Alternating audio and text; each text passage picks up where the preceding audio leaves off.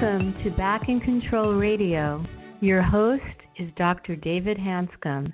Today's podcast is the neuroscience of chronic pain. Hi, this is our first show. I'm David Hanscom. I'm a spine surgeon in Seattle, Washington. And the show is intended to deepen the understanding of the project called the DOC Project. It stands for Direct Your Own Care. I wrote a book called Back in Control, A Surgeon's Roadmap Out of Chronic Pain. And the intent of this program is to deepen the understanding of people who have already read the book, the website, and have engaged in the process. And the overall DOC process is not a difficult process to engage in, but there's many details and many questions that arise, and that's the intent of the show, is to answer questions so other people can benefit from the answers. So I want to start out tonight with simply explaining the neurological nature of chronic pain. And what's happened in modern medicine, we've gotten very technology focused, looking for a cause for everything. And it turns out that chronic pain is a neurological problem, not a structural problem. So with modern technology, we have MRI scans, x-rays, all sorts of invasive testing, et cetera, that's very, very detailed and wonderful. Most symptoms in the body are what's called physiologic. In other words, it's the body's response to external environment that allows you to stay alive. For instance, physiology is level of blood chemicals, your heart rate, your stomach contractions, and stuff like that. And that's all controlled by the unconscious brain. Now, it turns out that pain is one of those basic mechanisms that keeps all of us alive. And people that are born without pain fibers, called congenital indifference to pain, don't survive. In other words, they have nothing to protect themselves. So pain is part of the physiological response to the environment. It turns out that chronic pain is when the system goes awry and short circuits, basically. So I want to explain to you the basic neurophysiology of chronic pain. It turns out to be a neurological disorder, not a structural problem. And the way the body survives is that you're processing all sensory input: sight, touch, sound, feel. And what happens, your body is using your sensors, eyes, ears, nose, tongue, etc., to interpret your environment. Then it takes the sum total of these sensations, and every second directs your body to act in a way that remains safe. So, for instance, if you're short of breath, you'll breathe harder. If you're in a spot that's too hot, you'll move someplace that's less hot. And so, again, you're always staying in this range of behavior based on your sensory input. So if the sum total of that sensory input is positive, your body secretes chemicals like dopamine and serotonin, which are the relaxation chemicals. Then your body feels relaxed. If you feel threatened, in other words, unpleasant, too loud of a sound, too hot, too cold, or whatever, then your body secretes stress chemicals and you feel anxious. It turns out that anxiety generated by this unpleasant sensory input is your body's way of staying safe, but it's also the result of sensory input. It's not the cause of sensory input. Anxiety is a neurochemical response to unpleasant sensory input. Every living creature has anxiety. They have avoidance behavior. Again, that's how different species have evolved and survived, is that the ones that ignore these signals simply didn't survive. Humans have the additional problem from other living creatures in that we have consciousness. And what happens is that consciousness is how we evolved as humans and eventually became the dominant species. But thoughts and consciousness have the same effect on the brain as physical input. So it turns out that mental input and physical input are interpreted by the brain in a similar manner, and the chemical response is the same. So if you have pleasant thoughts and you're enjoying a good book, your body's secreting relaxation chemicals, and you feel relaxed. If your mind's racing about your boss at work or finances or some relationship issue, then your body again is under stress, and then you secrete these stress chemicals. The problem with human consciousness is that you can't escape it. Humans are unique in the fact that you cannot escape your thoughts. So what happens, you have this endless assault of stress chemicals that keeps your body fired up in a fight or flight response. And although the fight or flight response is very functional for survival, it's not great for day-to-day life. A friend of mine pointed out the fact that the human body is designed for one purpose, and that's to survive. So what happens is that you're always on the lookout for danger, and your body's always reacting in a way that's looking around for danger signals. The species that's the most anxious, by the way, is the species that has stayed alive. So with thought, you can suffer with them. They get stronger with repetition. You can suppress them, which is even worse. Masking actually works for a while you're drinking or on drugs, where actually you're not feeling the pain very much. But obviously, long term, that doesn't work either. So whether you suffer or suppress or mask your thoughts, chemical assault. So the bottom line is the basis for ongoing chronic pain is actually mental input. It turns out that mental pain and physical pain have a similar part of the brain that's being stimulated. The chemical result is the same. So it turns out that mental pain and physical pain are essentially the same thing. So for humans, the basis for developing chronic pain is this endless progression of thoughts as you get older, this barrage of stress chemicals, and it doesn't stop. So why it's so critical to understand that anxiety is part of the survival response is that the unconscious brain, of which anxiety is a part of, or the basic root of, is 1,000,000 times stronger than the conscious brain. So if you have this endless barrage of thoughts with bodily reactions, you're not going to solve this. This is a 1,000,000 to 1 ratio. And the more you try to fight it, you're actually paying more attention to it and actually reinforcing it. So that doesn't sound very promising, does it? You have this massive survival response. The human consciousness is a complete mismatch for this massive unconscious survival response. So what do you do? So medicine, first of all, the neuroscience has actually proven that this is true. In fact, the last 5 years, neuroscience has been rather stunning. And it turns out that the chronic pain that we just discussed is a neurological problem, and that the brain memorizes these pathways. You're under this endless chemical assault, and your body is on fire. There's over 30 different symptoms that are occurring because of this sensitized nervous system. So you have this massive chemical assault. You have this endless barrage of unpleasant thoughts. You have unrelenting anxiety that gets worse as you get older. And then your body starts to react in a very unpleasant way. So I do want to take a second, we'll discuss this on a future program, is that there's over 30 symptoms of an adrenalized nervous system. And what happens is that each organ responds in its own unique way. For instance, adrenaline and cortisol, they shut down the blood supply to the stomach. They shut down the blood supply to the bladder and the frontal lobe of the brain. So what happens is that you have irritable bowel syndrome, spastic bladder. The adrenaline and stress chemicals sensitize the nervous system in a way that increases the conduction of the nerves. So symptoms like headaches, pain become very, very sensitized. In fact, the animal studies show that you double or triple the speed of conduction of the nerves with a stressed nervous system. So a situation where you ordinarily would not feel pain, now the pain becomes quite acute based on the fact that you have this body full of stress chemicals. So what you're trying to do to deal with this is to, first of all, decrease the body's adrenaline. And you probably heard of techniques like mindfulness, meditation, etc., that calm things down. And they do have an effect. And the reason why they have an effect is that the body, in other words, anxiety is the adrenaline. As you calm down the adrenaline, you actually calm down this feeling of anxiety. So we have found out that you take a multi-pronged approach with one of the basic steps of decreasing the adrenaline is a significant factor. And then there's ways of actually rerouting the brain so your automatic survival response becomes a more rational response and you have less reactivity to a given stimulus. So that's the basic premise of the DOC project, and we'll keep talking a little bit further. But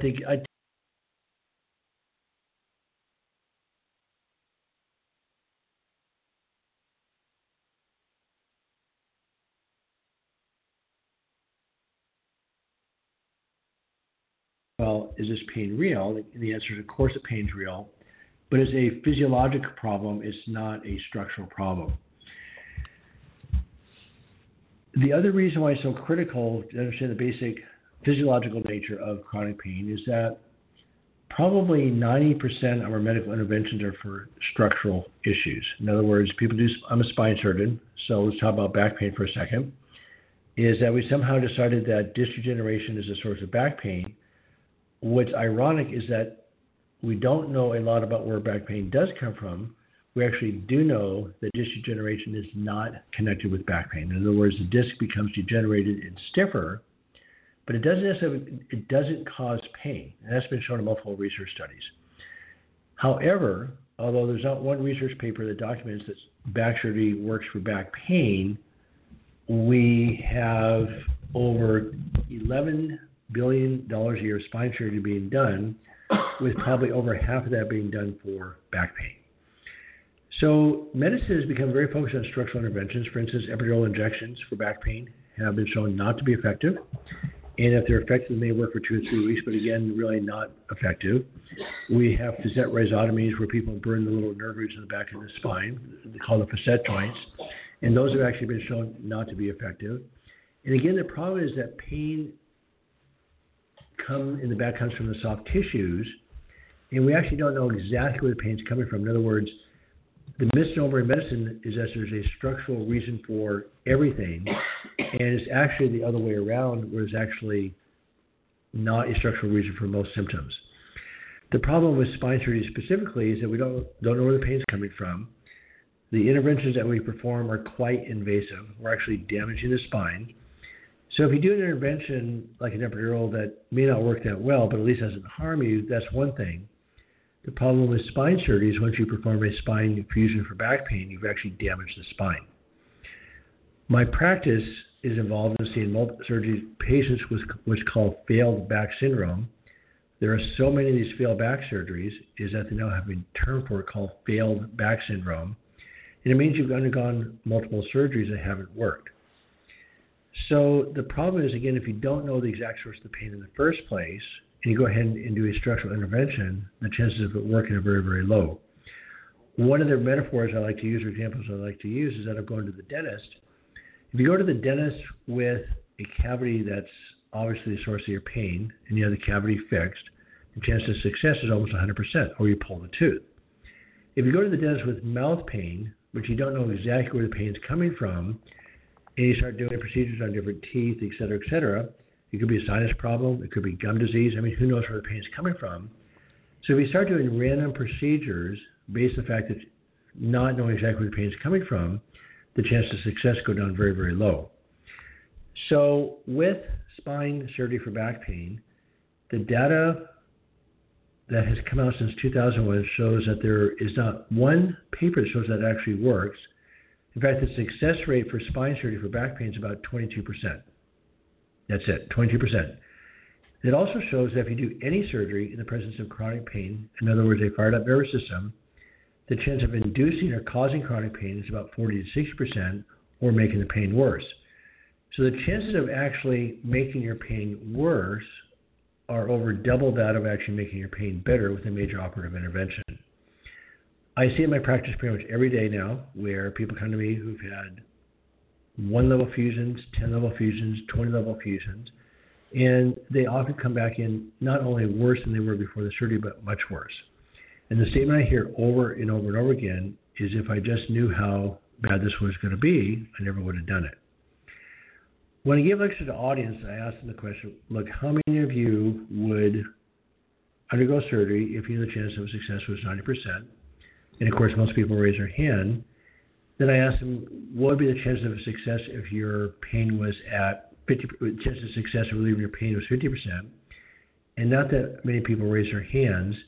And of course, when I tell them the success rate is around the 20-25% rate, of course, nobody raises their hand. The problem is, when you go see your surgeon or your physician, most of us believe, including myself historically, that the success rate is like 75, 80, 90%, and the data just isn't there. So, and then also we weren't taught is that the data shows clearly again that if you operate in the presence of chronic pain, the chance of causing chronic pain at the neurosurgical site is between 40 to 60%. And nobody really discusses the concept of creating chronic pain as a complication of surgery. So if I had a neurological complication rate of 10, 20%, I probably wouldn't be a spine surgeon for very long. Chronic pain is actually a bigger complication than having an injured nerve root because you get to live with it for the rest of your life. So in the big picture, just to summarize what we talked about, it turns out chronic pain is a neurological problem with a chemical response. The brain becomes very sensitized. You have a hyperreactive nervous system. You not only feel pain that you wouldn't ordinarily feel, you start feeling pain at a much higher level than you ordinarily would feel. And then since you can't escape it, you start becoming very frustrated. As you become very frustrated, it increases your body's chemistry even more, and you have more pain. So you get a horrible cycle going, and so breaking that cycle is the essence of the Back in Control project. It's a self-directed project. We've had lots of success with it. Most people get better without surgery. Even surgical patients are canceling the surgeries because their pain disappears. It's been a very, very interesting process. So the bottom line is to treat anything in life, whether it's a business, mechanical, political situation, you have to completely understand the problem. With chronic pain, it's really critical. It's a complicated problem. It's extremely important to understand all aspects of the problem, particularly as it relates to you personally. And then at that point, once you see the problem, it's a solvable problem. So if there's any questions, I'm happy to take those questions. And I have a listener here who has a question. Babs, do you have a question? Yeah. A very close friend of mine suffers from migraine headaches. And so you're saying that this doc project would work for any kind of chronic pain, and I'm very interested, but how do we calm down the nervous system, and what can I tell her as far as tools go? So it's interesting because there's over 30 symptoms of chronic pain, and migraine headaches is one of those. And what happens with migraine headaches is that the adrenaline just shuts down the blood supply to the frontal lobe of the brain. And then when you relax just a little bit, the blood vessels dilate, and that's when the headache occurs. So as you calm down the nervous system, it ends up having a migraine. So the answer is yes, migraine headaches do respond. I was a migraine headache sufferer myself for over 40 years. I've not had a severe migraine in probably 15 years now. So migraine headaches are one of the classic things that actually respond to the project. So I do have a caller here. I'm going to answer this.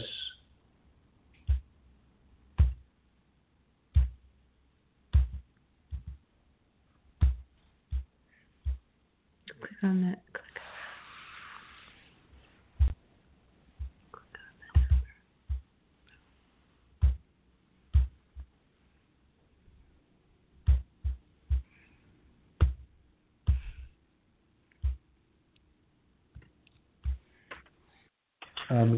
Can I take your? Hello. Could you give me your name, please? Yes, my name is Tom Masters. And where are you calling Seattle, from, Washington. Tom? Okay, great. Seattle, Washington. Okay.